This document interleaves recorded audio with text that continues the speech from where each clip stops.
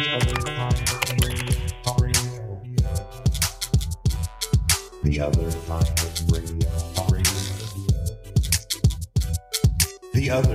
of radio. The other kind of radio. Recorded live from the studios here in Omaha, Nebraska. Welcome to another edition of The Other Kind Radio, Talk Radio. Today is January 24th, 2020, and this is episode 77. The Other Kind Radio is a weekly podcast in which Todd and Jeff ping pong around all things pop culture and deliver it to you, the kind listener. My name is Jeff. I'm one of your hosts. Todd will be on shortly. 2 weeks in a row. Supposed to look at the camera. 2 weeks in a row. We have sponsorship, folks.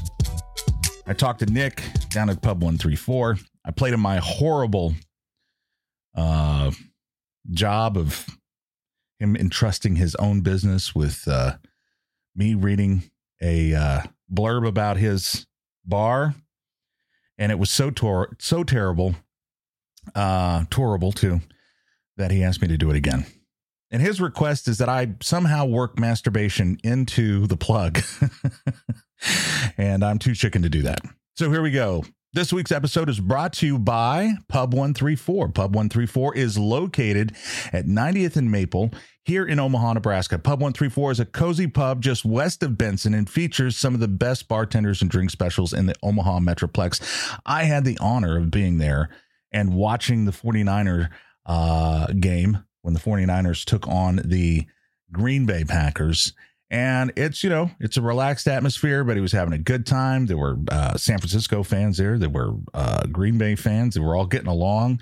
And it was just a nice vibe. So if you're looking for kind of a chill, relaxed spot, Pub 134 is yours today. If you go in today, tell Nick that The Other Kind Radio sent you, and he'll do something for you. He may give you a hug. I don't know.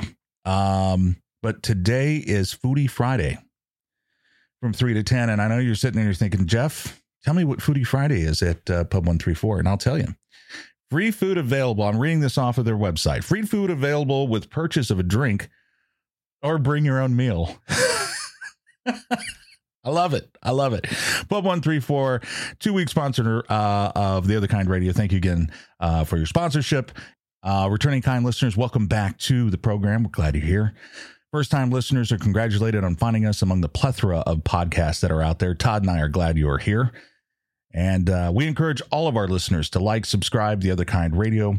And by doing so, in whatever way that you listen to it, on whatever your podcatcher you've got, I think that's the buzzword, you will help feeding the algorithm that keeps the podcast universe spinning and our show in its gravitational pull. This week on The Other Kind Radio, headlines. Got a couple cool headlines for you. Todd's take on Jeff's judgment. I'm going to do a joint one again. Ayo. We're going to talk about you. And when we say you, I mean you. On center stage and fresh from the mind of Todd, we're going to be talking about 1917. So let's go ahead and bring on my podcast partner. He is a family generator, movie maker, and drum player, book author, dive bar, boombox founder, and all-around a Renaissance man, live from his studio in the great state of Texas and delivering the pop culture significance of the number 77. Please welcome Todd. Well, hello, everyone. I hope everyone's doing great today. That was a toss to you saying, you know what? Thank you, Todd. I'm good. Hey, I'm Jeff, not used to nice Todd. Jeff, it is so great to talk to you today. Todd, it's great to talk to you too. I can do the whole show by myself. Go ahead. Okay. And that was The Other Kind Radio. We'll see you next week. Hey, Jeff. Hey, man. It's good to talk to you. You too. I apologize to Jeff off the top that I am experiencing extreme allergies today and here in the lovely state of Texas. So if anyone hears me go, it's simply because allergies. There you go. That's my sponsor for the day. Your sponsorship is... Yes. I like it. All right. The number 77. Are we ready to jump in? Yeah, let's do it. All right. Let's see what we can say about mathematically. The number 77 is the sum of 3 consecutive squares. That'd be 4 squared plus 5 squared plus 6 squared.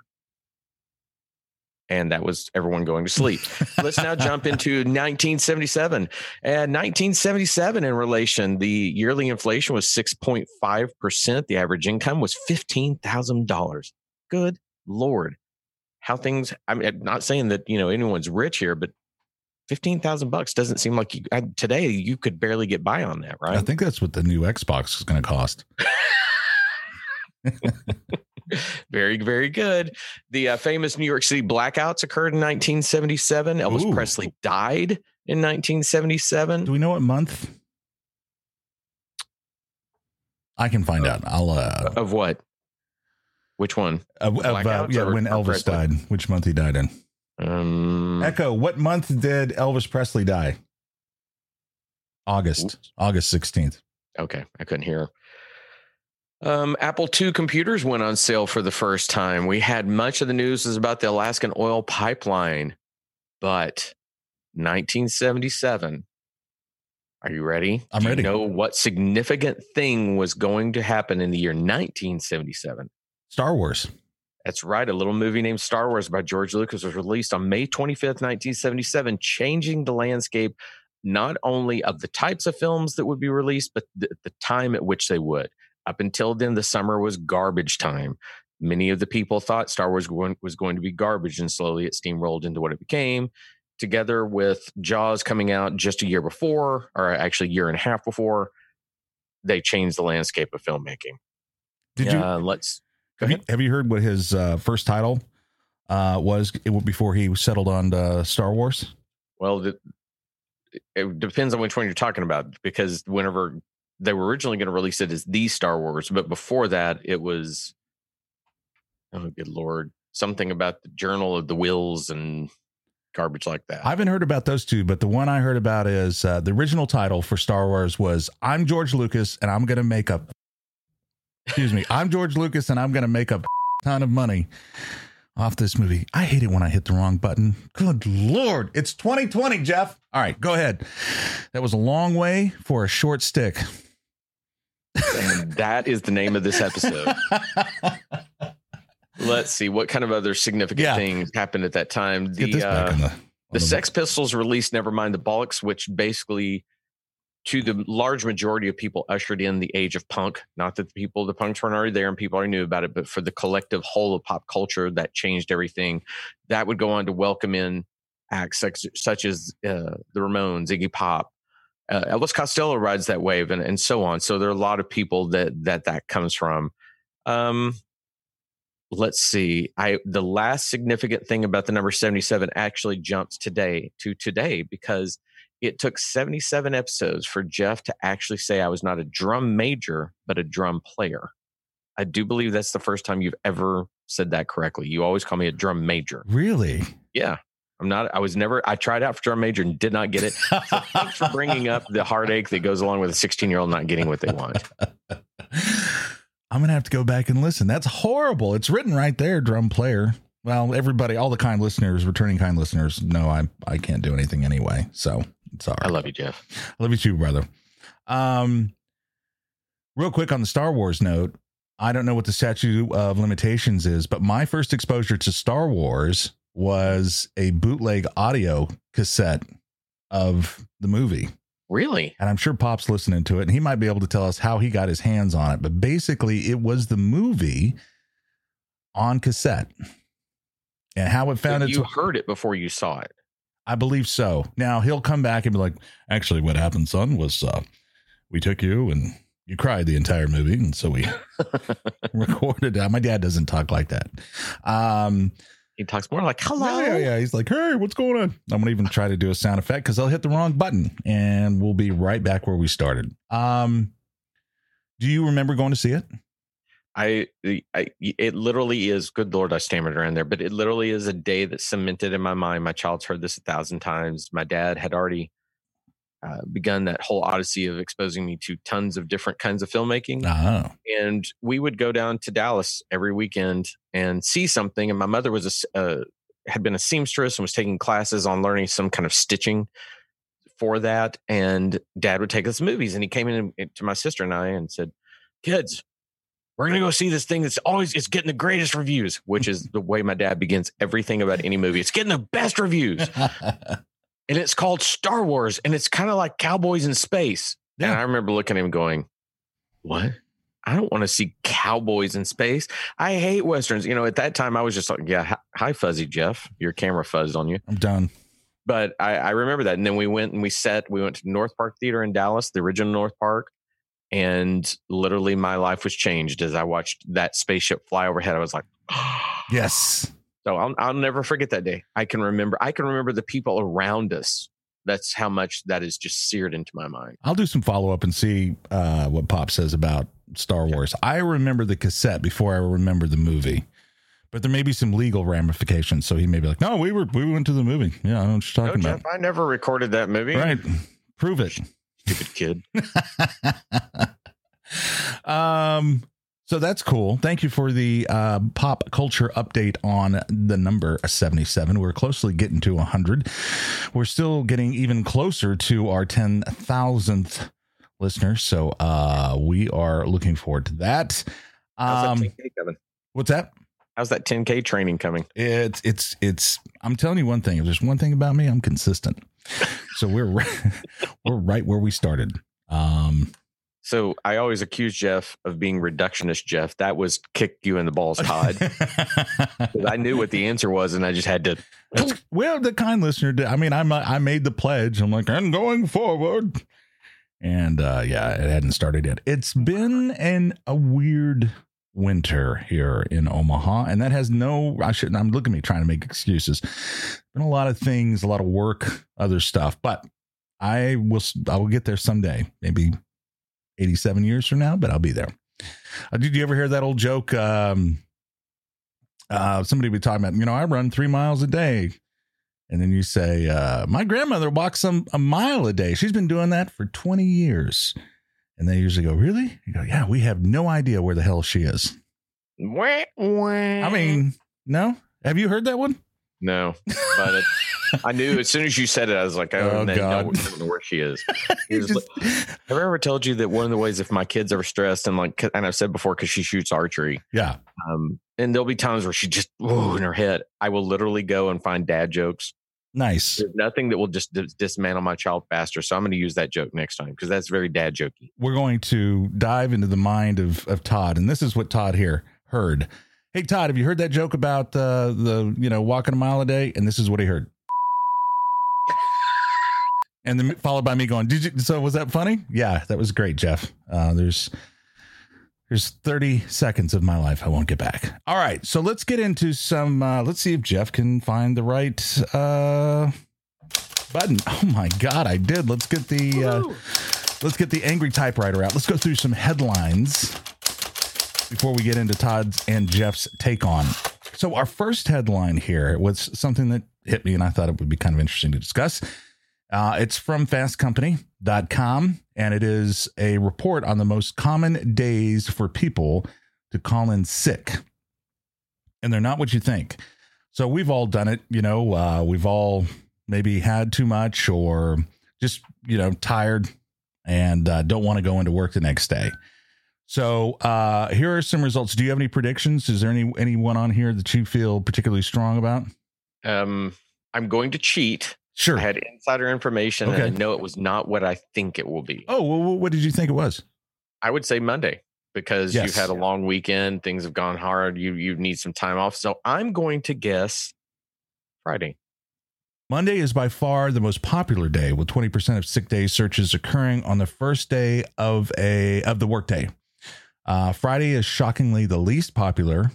Holidays are heavily impact sick days. 7 of the 10 sickest days in 2019 were holiday related. The day after Christmas was the most popular day to skip work in 2019. And Super Sick Monday, the Monday after the bowl that can't be mentioned, is notorious for work call-outs. So let's go through those real quick. Coming in at number 10, Monday after New Year's. Number 9, June 24th, which was a Monday. 8, October 21st, which was a Monday. Well, they've kind of been really dialed down to some numbers here. Number 7, March 18th, the day after St. Patrick's Day. Number 6 spot, August 12th, which is a Monday. Then we have July 8th, which is the Monday after July 4th. Then we've got May 13th, the day after Mother's Day. And in the top 3, January 2nd, day after New Year's. April 22nd, the day after Easter. And then 12/26/2019 takes the number 1 spot, the day after Christmas. Does any of that make sense? It completely made sense. I wish that I had understood the scope of which I thought we were just going to talk day of the week. Hey, here's an arbitrary thing. Which day of the week do you think it? And you said, it's not what you expect. I was like, okay, great. Friday. But I mean, all of those actually kind of make sense. Yeah. I have no surprise in my gut that people go, hey, I opened a lot of Christmas presents. I ate a lot of food, and then I drank a whole lot. Right. Coming into work. The only one that surprised me that wasn't higher on the list would have been St. Patrick's Day. Yeah. Because I would have figured most people, especially during the holiday season or Christmas, would have vacation. Yeah, I would think that too. And, you know, when you were going along with those, like being from this part of the country, having Cajun roots into my family, I was kind of surprised there's no Mardi Gras area, you know. Yeah. But then again, Mardi Gras, you know, what is that? Oh God. Oh my God. What is the day that Mardi Gras leads up to for the Catholic faith? And if my wife were here, we're not Catholic, but she knows all those things and she'd kick my katukas. See, that proves it. You don't have to celebrate. When you celebrate Mardi Gras, you don't have to know what you're doing. You're just drinking. Right. You know that the Catholic Church is about to go, you can't do it anymore. Right. It's Lent, I think. Yeah, I think it's leading up to that. I'm sure we have kind listeners going, duh. But hey, well, the kind of listeners that are my family that live along the Gulf Coast that all have that blood in them. Hey, they're all going, hey, Todd. Yeah. All right, on to our next headline, which you hadn't heard about. This is off of Vice.com. But Todd, were you aware that it rained iguanas this week? I was not. You threw that to me in the pre-pro, and I thought, okay. So is he speaking metaphorically? Is he making this up? Right. So Floridians woke up this past Wednesday to find reptiles lying prone on pool patios, sidewalks, city streets, picnic tables, and yes, terrifyingly, in cars. Now, what caused this is as we go through some new weather cycles, it got down to freezing in Florida. And what happens when the iguana gets cold is it just goes into like this frozen hibernation thing. So there, just imagine yourself. Let's all close our eyes for one moment and imagine ourselves as a happy iguana living in Florida. And it gets cold and you just freeze up. You can't grab on anything. You fall into a sidewalk. There were people trying to warm them up next to heaters and other kind of stuff. So the National Weather Service actually tweeted about this on Tuesday. And I'm pulling up their tweet right now. This is January 21st. This isn't something we usually forecast, but don't be surprised if you see iguanas falling from the trees tonight as lows drop into the 30s and 40s. So they fell out of trees, wherever they were hanging out. I guess it's kind of spontaneous. Well, see, I thought automatically it was one of my favorite films, Magnolia, by Paul Thomas Anderson. Have you ever seen that? Funny you mentioned that. I watched it last week. I love that movie. And at the end, it famously has the frogs raining down upon the people in the story. What actually happened, though, that was well, I guess it's both weather related, but that was they got sucked up into a tornado or something like that. What in Magnolia? Yeah. I don't believe they ever explain it. I believe it's more of because the whole point of that film is sometimes things just coincide and things happen. Oh, okay. And that's a good band name, by the way. Magnolia, or Things Happen. Sucked up into a tornado. Yeah. A little long. A little bit. Hey, and tonight on stage, sucked up in a tornado. What? Say what?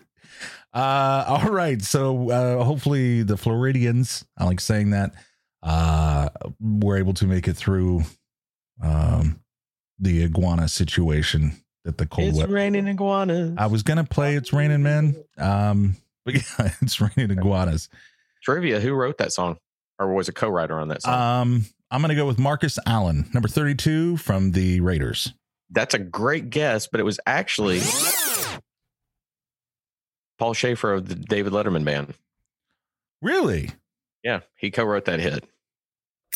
10 points for you. You actually brought something to the show. I brought a bullshit band name and mess ups. All right, so let's get into our last headline here before we get into the joint Todd take on Jeff Judgment on. And this just came out recently. It looks like Disney Plus has had to halt their shooting or production of Obi-Wan, which has been pretty big, as the crew was sent home. This is off Collider.com. Todd said you said you were already aware of this. You want to tell the kind listener what's happening there? Yeah, I actually saw it come across last night on one of the feeds that I follow from Variety, that effectively they already had, I believe it was 10 scripts done, ready to go, people under contract, ready to move. However, I think what we're starting to see with the Star Wars property is that Disney is very sensitive to the fact that whether you like it or not, there are a lot of rumblings that people are kind of bored with what they did with the recent sequel films. Yeah. And they're being very meticulous about, okay, we've got to make sure we get this right. And I was kind of surprised because the showrunner they brought on, from what I understand, a showrunner is effectively in television that person that keeps the throughput and keeps the focus. The showrunner was brought on after the scripts were done, which is, at least that's the way I understand it, which is, right. It's very counter to what really should happen. And so I can't help but think they thought, hey, we really want to take the show in this direction. We're not setting this up properly. And so I'm fine with it. I'd rather see them do it the right way. They've already held on this off on this forever. I imagine you, McGregor, went, oh my God, I've been under contract for 4 years already for this project. And now you're going to put it in spin for at least another year. Yeah, but Ewan McGregor's cool. Oh, he's great. That's a pretty big emergency brake to pull, though. And I kind of feel the same way. I mean, I'm more familiar with it when it comes to video games and some of the production houses. And I'd much rather they get it right. One of the things I read was they felt like the storyline was following very close to The Mandalorian. And that was one of the reasons, too, that they want to make sure it's just not like, oh, look, they have The Mandalorian, which is The Mandalorian, and then they've got one where it's just a Jedi doing the same thing. Well, that you know what, Jeff, that's a pretty astute grab there, because you think about it, what is Obi-Wan going to be about? It's taking place between Sith and New Hope, and he's obviously watching over Luke. Will Disney Plus have jumped the shark if we see Baby Yoda in Obi-Wan? I have a feeling we're going to see Baby Yoda in everything, even if it's just subliminal flash frames. Oh, it's so cute. Right. I'm wondering if the writer of Baby Shark is pissed that they didn't write Baby Yoda, and that was what blew up. All right, that's gonna do it for the headlines. So let's push the wrong button, Jeff. Let's go ahead and do that. I got to get this squared away. Thank you for joining us for headlines. Let's move on now as we continue with the show, and we're gonna do kind of a joint Todd's take on Jeff's judgment on a show that's on Netflix called You. Here's Todd with his tale of the tape and or first thoughts. Again, like Jeff said, this is a show on Netflix called You, about a dangerously charming, intensely obsessive young man who goes to extreme measures to insert himself into the lives of those he is transfixed by. This is a show created by super producer Greg Berlanti, the man behind just about anything in the world that is teen, anywhere from the CW superhero shows to the rather interesting dark Sabrina show that's on Netflix. Yeah. This guy's got an interesting take on things. He can go for the sweet, he can go for the dark. So he's a great producer. This stars Penn Badgley and a number of other people. This is brought to my attention twofold, that I saw Penn Badgley in an interview on Colbert, and I thought, what an interesting dude. He's just kind of oddly soft-spoken in real life. And then my daughter started watching it. She's like, I like it. So I watched it, and I am about 4 episodes from finishing season 2. There are only 2. I Can I go ahead and give my reaction? Oh, absolutely. Yeah, go ahead. I like it. I do. I think it's anything profound? No, but at the same time, I'm like, it's pretty good. If you don't mind that it is a teen version of Dexter. Ooh, I hadn't even thought about that. Well said. I want you to think about even the little doom, doom, doom, doom, doom, doom, doom, doom music. Yep. To the fact that he voiceovers everything. Yeah. Dexter is constantly telling us his opinions on things while he's doing his awful things. This dude's the same thing. It's based on a book, and I don't have the woman's name in front of me. I wanted to have that, and I'll see if I can find that while you're talking. What did you think of it, Jeff? Bernadette Schulregard is her name. I'm pretty sure. I don't think that's correct. Okay, but I'll keep researching. Well, you brought up a good point. So another 10 points for you, and I was caught in a lie, so I lose 10 points. I'm similar to you. I think I started viewing it when I was out of other content, and I never put that together with Dexter. So I'm kind of punching myself in the qualla for that. But very, very astute to recognize that. And it's not a oh my gosh, you have to see this. This is breaking ground. It is basically a teen remake or a young remake of Dexter. And I'll just classify it as background noise. I have had that on in the background while I have been, doing other things. It's not one you have to be laser focused on.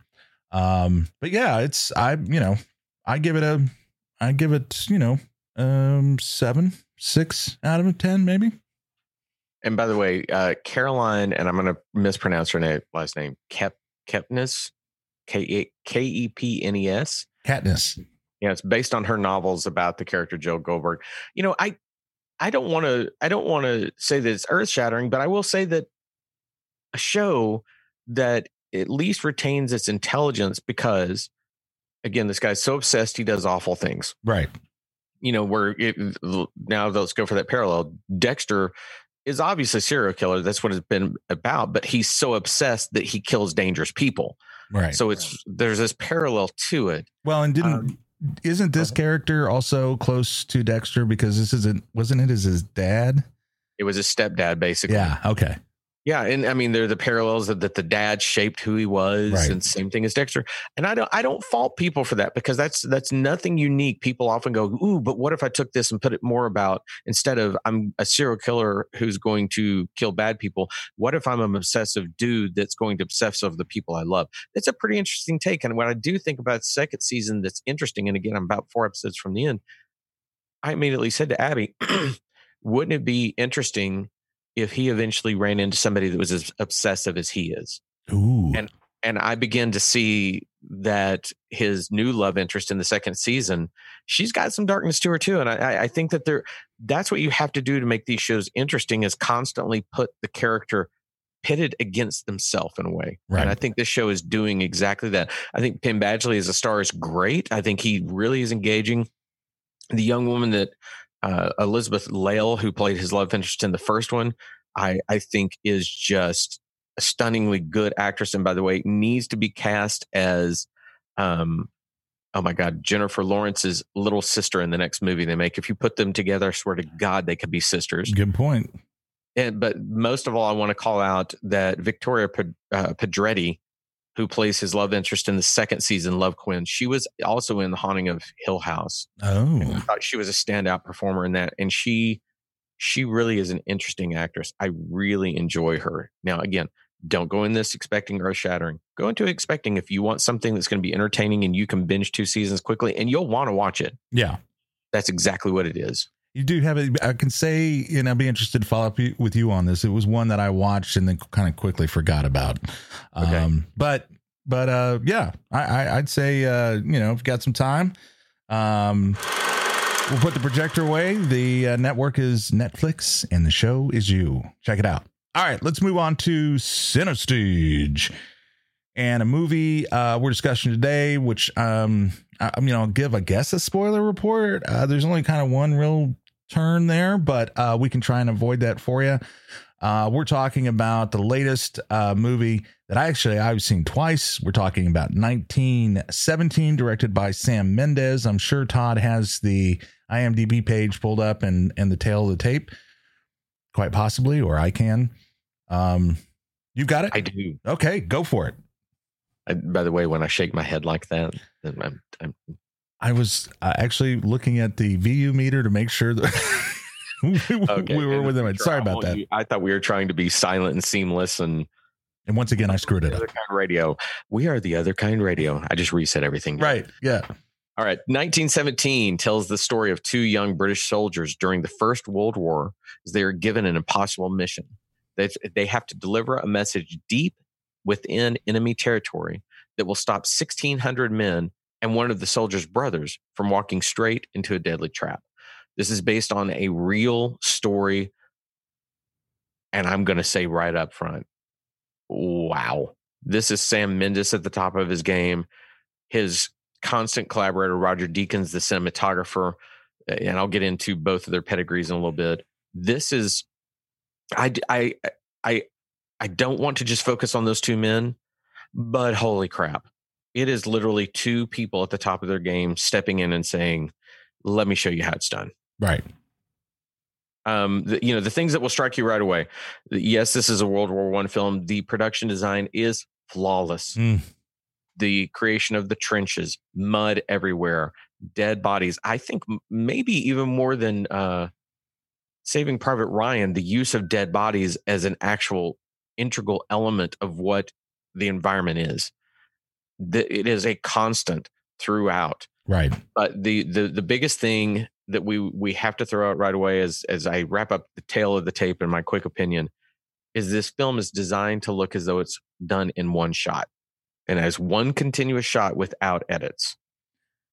So there we go. So yeah, that's the biggest thing. That's the thing I shared with Catherine and the boys when we went to see it. That they would look at that. Yeah, I don't know if it's just Max being 16 and being a 16-year-old. Luke was a little more receptive and kind of had some questions about that. I'm trying to get him into seeing some films and stuff that I think will be a good base. But anyway, I said, one of the interesting things done about this film is it looks like it's one continuous shot. And of course, when I saw it with him, it was the second time I saw it.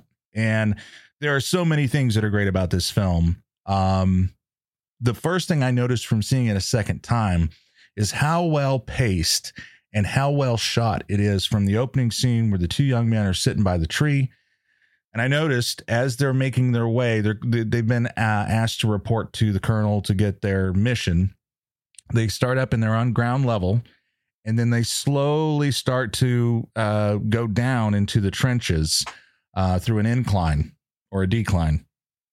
And I noticed two things. One, because the second time I saw it, I had my Todd hat on. One of the really subtle, cool things they did and the camera is situated for the kind listener that you're looking at the two actors walking into the trench. So you imagine the camera person walking backwards, basically.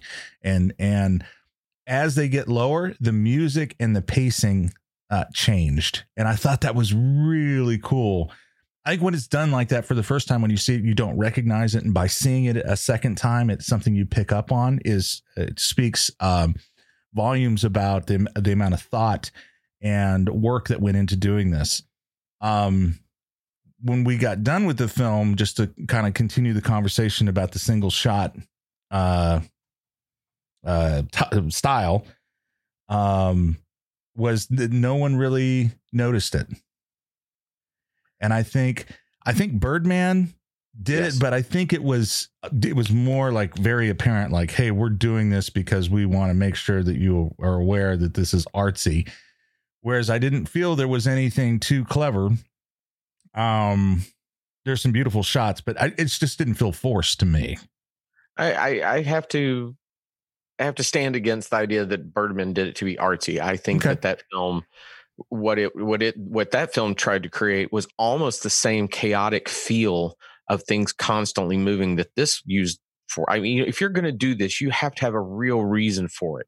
You also have to have a complete understanding of how you create the illusion. I bet there are people that don't see this as one shot. They'll see it as a composition of shots and I think you're really astutely grabbing something there, Jeff, that it is it is the cinematography, it's the pacing of the camera movement, it's the acting, and it's the music. But even more than that, I often talk on the other podcast I do, Men of the Apes, that you can see how hurried those films are at times, because when they're trying to, a low budget film is trying to create the idea that you have a massive army of people that are apes, and you don't have the money for that. I've said on there before, there are so many ways to create chaos within a lens, meaning, within the lens, meaning what's in the frame. Yeah. And how you have people come and go can create that illusion. It can also create the idea that you have 500 people instead of 5. This, the assistant director is a massive integral part of that creation. And that's the thing that right away I was like, whoever his assistant director is, I hope they are getting accolades at the wazoo, because they are working with Sam Mendes to make those things happen on the set. So all this stuff's going. You have to think of it, these shots at any given time are probably at least 6 to 7, if not 10 minutes long. Yes. And I think I've read that there are only 10 to 11 edits in the film. I'm not sure that number, but I think it's something that small. And they're done pretty efficiently as well. I do want to call attention to something real quick here, because you got my brain thinking. I think you chose the word that I was not looking for with Birdman. I think it wasn't forced. It was rushed. And I think that's what I identified a little bit better with 1917's style versus Birdman. Birdman, of course, is a completely different movie telling a completely different story. But it did feel very, very fast. And to me, I think that's its intent. Oh, absolutely. Absolutely.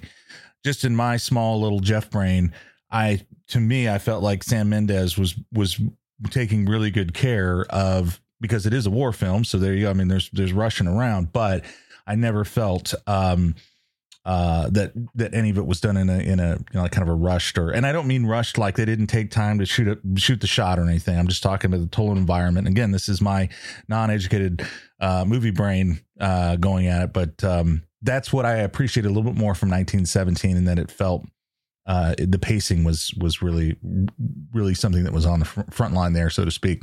Right. And I don't think that, you can look at, just because 2 films have said we're going to do this as one continuous take, you can't look at it and say that, hey, one feels one way, one feels another. And I don't mean to point that at you. I'm saying that to everyone out there, because Birdman's take is on a man that feels as though life is just crumbling down around him because of that he can't escape his choices from the past.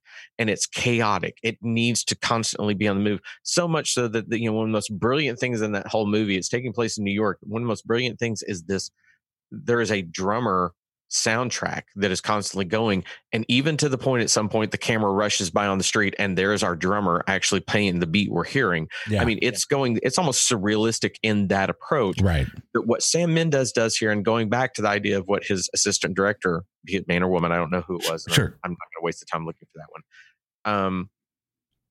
What they create is and this really goes to Sam Mendes. He understands that war is brutal, but war has to be personal to be felt.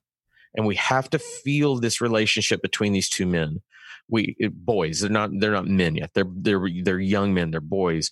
And that's what struck me immediately was, wow, he's creating something where I immediately feel connected to these people, yet I feel the escalating tides of this story as they unfold, to the point that by the time it gets to the end, and it's the final moment where we know that their mission has to go forward in a certain way, there's one big final push there that, I mean, and I've never hidden it. I love movies to the point that I will cry if it moves me. And at the end of that film, tears were going down my face. They were burning into my skin. And it is because that he understood how to give that ebb and flow of it. And what is crucial to it, that camera swings in one take, but what's so smart again about that screen direction is they use the screen direction to shift the camera. So 1 minute you're following through a trench, and the next you're leading through a trench. So you're seeing their faces or you're seeing their backs, and it never breaks a shot. It's just stupendous. I admit I was trying to find, while you were saying those those kind words. And to your point, Thomas Newman's score is half of what makes this movie work. Except for one part, and we'll get to that in a minute. I was trying to find the assistant director, but see if I can find it. Because I think it's worth mentioning because this is so well, we got it. I've got Oh no, I don't. I have the wrong one. My bad.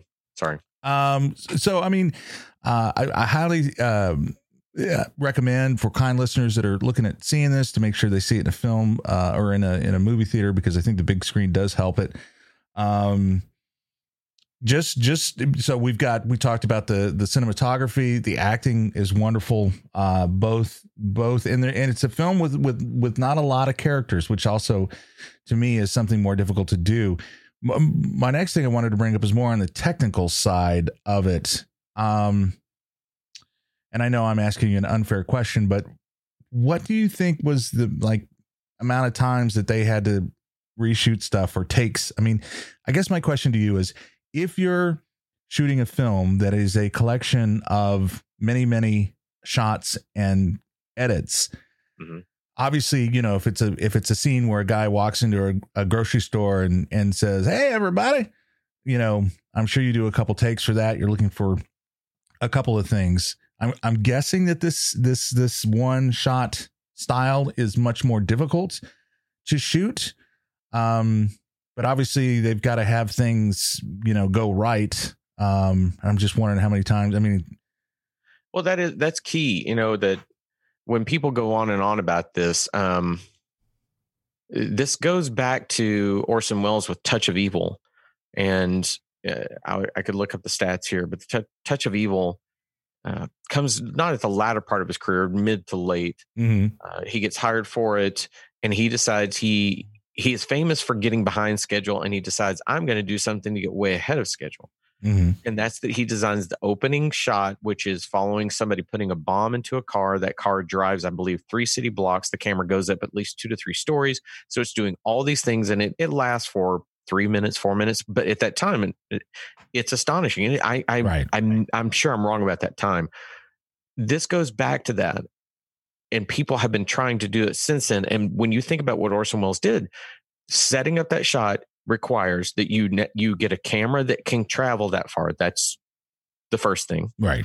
Now you have to stage all the action, make sure the camera sees all the action.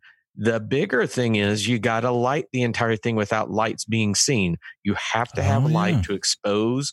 So when we get into this, and one of the key things that last night I was just like, Roger Deakins, good God, that man is a cinematography god. The sequence when they go down into the German bunker. Yes. And it's darkly lit, but it is one continuous shot. And you realize that he has found a way to light this thing. Yeah. Hiding it so that and how many times must this be rehearsed? You have to then get into it. Just like you said, you got to have everything go right. Now, I imagine the rats that we've seen in it, almost indefinitely are CG. Yeah. So that's one thing that's added post, but still you're looking at camera, composition, acting, movement. You've got to take all these things into account. So while you may think, going back to Orson Welles did that. And once everybody's like, you're taking all this time for one shot. And then because he shot how many ever minutes, he ends up that many days ahead. Right. You can look at it that way, but I would imagine a film like this, I can't say how many takes they did. Right. But I would guarantee you that they ran through it 4 or 5 times over 4 or 5 days, that one scene, something to where we got to make sure this is right. This has got to happen. We have to have that. It's a lot of work. It is not easy. One of the things that I like that's a result from that style of shooting is kind of like the show that we record live. I'm sure each shot they had to reshoot, whether there was a blatant error or whatever, there are some different things. And seeing it the second time, I no longer was mainly focused on the main 2 characters. I was looking at their surroundings and stuff. So I'm sure that there are some little nuggets of spontaneity that were just captured in there, because I'm sure that they were just trying to do and follow the same same set and everything that or their positions. Sorry, I'm trying to mute my watch there. So obviously when you're taking a shot that long and you're walking and there's other soldiers around and everything, everybody's going to try to hit their mark the best they can. Right. The example of this is in the scene, which everybody's seen from the trailer, where he is running across the field and the explosions are going off. He collides with some soldiers twice and falls over. That was not scripted. Really? Yeah, that was by accident, just because he was trying to run, actually, running perpendicular to their path, and it just happened. But I thought, hats off to Sam Mendes and the production team, because they kept it in. Well, and the funny thing is, it makes it seem so much more real, because he is running counter to what the soldiers are doing. Yeah. And it actually increases the urgency and the doubt in our head of, will he accomplish his goal? It's one of those films that I know will be dissected. I know that I've already seen a couple of friends that I respect their film knowledge.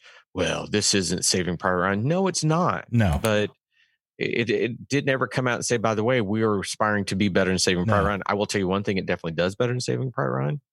Saving Private Ryan suffers from the bookends that occur, where at the very first we see the guy going to, putting the guy at the end where he's at the grave site, and we find out that it's hokey and the film doesn't need it. If you extract that from it, the film's a better film. Right. This film uses bookends because of what you just talked about, a tree. Mm-hmm. That is a poignant bookend. Yeah. That says my journey's complete. I've ended up where I am, but now that character's changed. Right. The 11-year-old did ask me if, or 12-year-old now did ask me a funny question. Cause he takes out and looks at a couple things, and then he closes his eyes, and Luke goes, "Did he just die?" Well, and I said, "I don't know. Maybe, maybe not. I think he's taking a nap. I think after all that stuff that they went through, he's just taking a nap." Let's talk the sound, the score, the music that was put to it. Very well done. And I'll just go ahead and kick out my hot film opinion here. As far as the only time where I thought it was a little intrusive was the scene where he's running in the dark, with the flares going off and gunshots at him. It's a very, I thought there it would have been a perfect time to just have the sound of him breathing and running, and the gunshots would have communicated enough. Plus, especially being at night, I think it would have kind of added to a little more of the frightening. And again, I don't have a film degree. I've never shot a movie, but that was just the only thing that I noticed in the second time seeing it. Other than that, I thought it was really, really, really well executed. I don't remember that bothering me. Yeah. I completely understand what you're saying, because there are the moments in film where we as a viewer almost think we're hearing music, but what we're hearing is the music of the sound design. Right. And I can see what you're saying. I need to see it again. Because I've got so many films to see right now. I won't get to see them before the Academy Awards, but right. I think that what they accomplish, and it really is those three men, being Sam Mendes, Roger Deakins, and Thomas Newman, they have created something where they understand that each of us are going to lead parts of this and be in there. I don't want I don't want to ignore the two young men that are the stars of this. Sure. Being, and now of course I'm not on it, Dean Charles Chapman and George McKay. Dean Charles Chapman, do you realize who he was? The brother that's racing? No, I'm looking at his IMDb page. Should I see? Tommen from Game of Thrones. The king that jumps out the window. It is. Wow. Which then becomes weird, because you realize who his brother was? Yeah, he also was in Game of Thrones. He played one of the Richard Madden. He was Robb Stark. And so when he turned, of course, my daughter, being 17, thinks he's just dreamy. And so I'm watching the movie and I thought, oh God, Abby's here. She'd be going, oh my God. And it would completely ruin this moment. Yeah. Oh yeah. That didn't even cross my mind. I'm now noticing that when Chapman was in Game of Thrones, he had blonde hair. So my small brain, I was like, oh, he had dark hair in this one. So, well, the acting in it is across the board is just pitch perfect. There is no performance that you can look at and say anyone was wrong. It actually injects humor at places into it as well. it is not such a heavy film that you will just think, oh my God, I can't take the travesties of war. I'm going to step back too and say, we have to, again, understand we're dealing with people like Roger Deakins, who has been the cinematographer for not only Sam Mendes over a lot of his films, including the James Bond films that Mendes did. He also shot the recent Blade Runner 2049. He has worked with the Coen brothers on many things. Oh, Brother, Where Art There? No Country for Old Men. But if you want to see this man at the top of his game, and if you've not seen it, The Assassination of Jesse James by the coward Robert Ford. Have you seen that film, Jeff? Yes, it's awesome. The cinematography in that film is just jaw-droppingly beautiful. That's one with Brad Pitt and Casey Affleck. Yeah, that's a great movie as well. Yep. But he's great. Mendes, having done, the weird thing is Mendes also is a stage director and does all these things on stage. And then he comes and he has things like American Beauty, Road to Perdition, which I think is probably one of his most unfairly ignored films by many. He is a great director. Across the board, the pedigree that goes with this is just stunning. I wonder, and you've worked both, how much the experience doing stage production helps with the film. Yeah, I don't know. I mean, I know it's the stage is different than live, but I think visualizing and then communicating to people where you need them to be and what you're going for is really important, especially on stage, because the audience is that much, closer to the action, and it's live. So it's not like something like, oh, we didn't get it, let's do it again. So I'm going to go ahead and say that, having that skill set, definitely benefits, making the transition of doing something from stage to film. And you feel it, especially in all the movies that you just mentioned. There was something on the tip of my tongue that I'm trying not to forget as far as 1917 that was along those same lines. Oh, it was in the dialogue. These two soldiers spent a lot of time and they're going through some stressful stuff, and they're carrying the storyline. And I likened their kind of conversations to some of the really good writing that's in Stand By Me.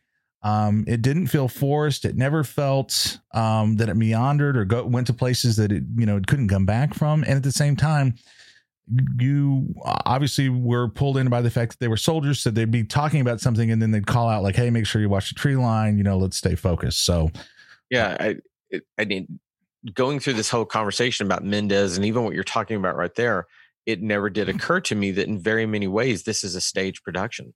When you think about the stage has to be constructed within this, and it has to be the movement of people within things. So I think that those two things tie together. And, this is a man that it's not just kind of does stage. He was nominated for a Tony Award for the revival of Cabaret that went on to just make crap tons of money. And I've seen the production and it's pretty stunning. Yeah. So the dude is amazing. Now, do you have anything else about the film itself? Because I do have something to toss in. Oh yeah, no, let's do that. I just, for what it's worth, go see it.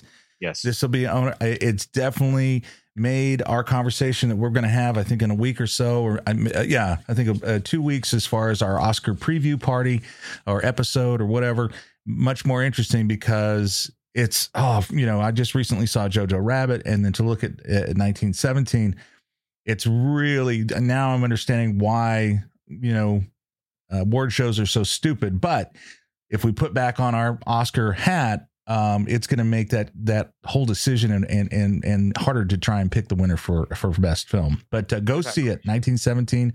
Go see it. Go ahead, Todd. So, and to that point, my wife, of course, this morning, hey, is it the best picture? And I'm like, don't ask me that question. You know that, but I will tell you this. It's one of the best films I saw this year. Yeah. Without question.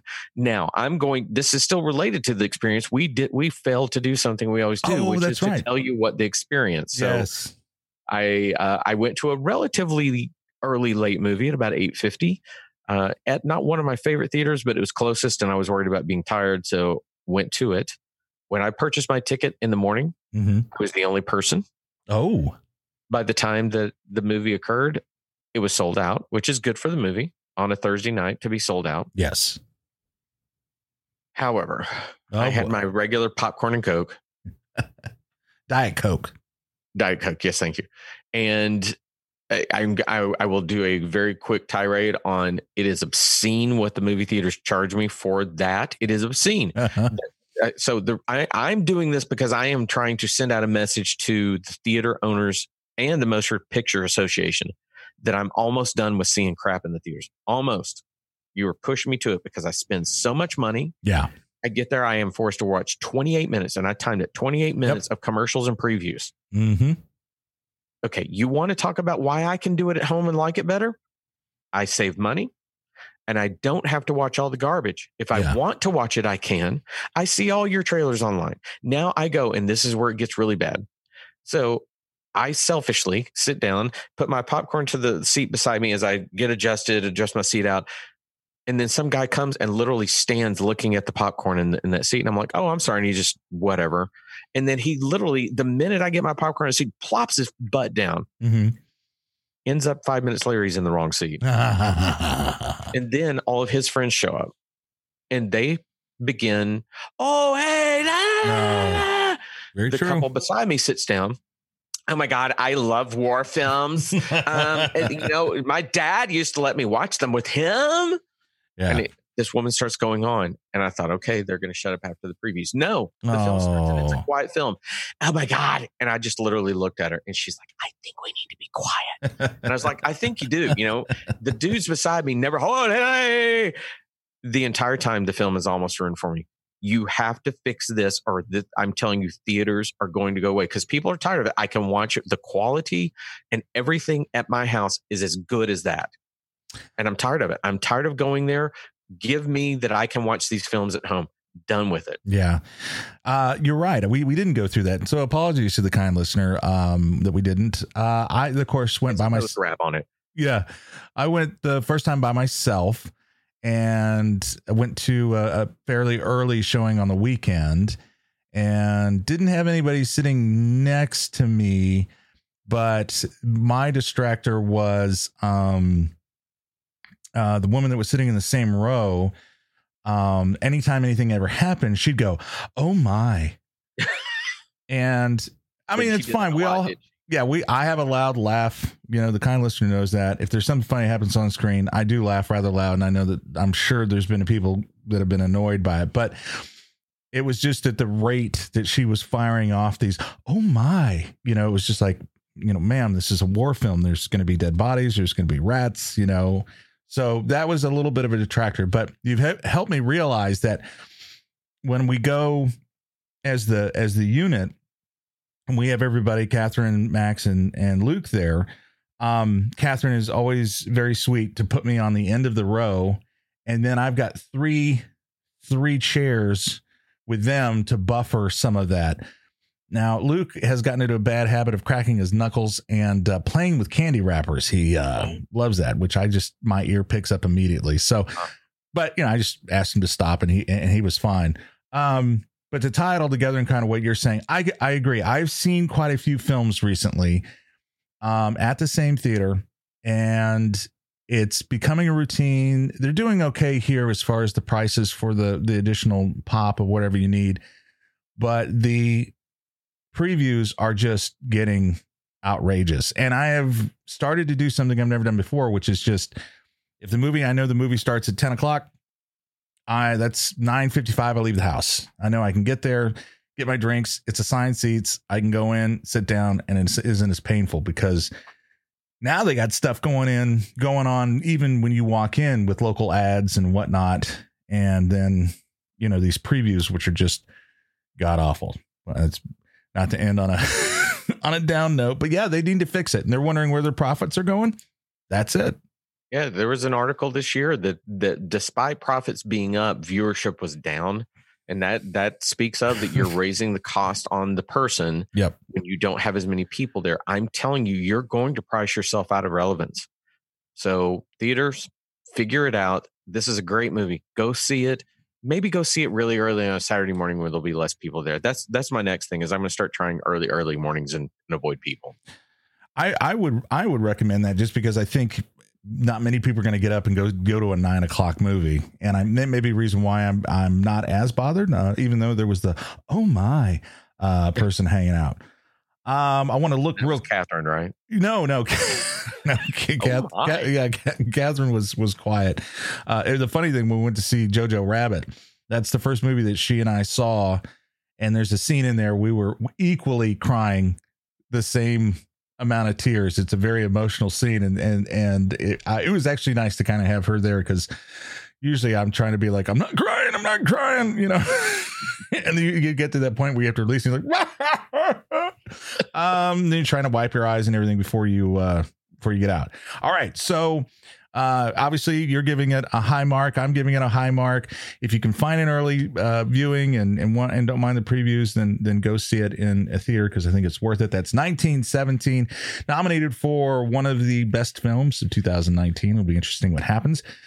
Speaking of that, real quick note here before we sign off. Obviously, we're recording on Fridays now.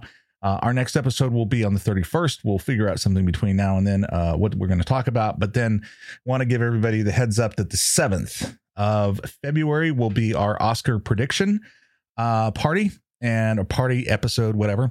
I'll put it out there if we want to have some other people give us their results too, and we'll go from there. So I think that'll do it for this episode. Todd, you got anything else to add before I start firing this thing down? No. Firing this thing down. Yeah? Actually, if you go to the movies, here's a PSA. Shut up. Silence is golden. It really is. Turn off your cell phones. Be quiet. Luke, I love you. You're a good kid. Don't wrinkle the candy wrapper when Jeff's there with you. And he looked at me like, you know, what are you doing? All right, that's going to do it for this episode of The Other Kind Radio. I want to thank everybody for joining us. Episode 77, brought to you by Pub 134. Also want to thank a lot of the new followers that we have on SoundCloud. I'm clicking that link right now and going to give them a few shout outs. So let's give a shout out to Chester D. Amp, Robote, Get Stuck In, and Infinity View. Welcome to the Other Kind Radio family. And the last one we'll mention there, Decent Tunes and Splash Rotation. Thank you for your following and your interest in the Other Kind Radio. We appreciate your time. We'll see you next week. The Other Kind. Get some pop culture in your life, in your diet this next week. And remember, The Other Kind. we are The Other Kind Radio.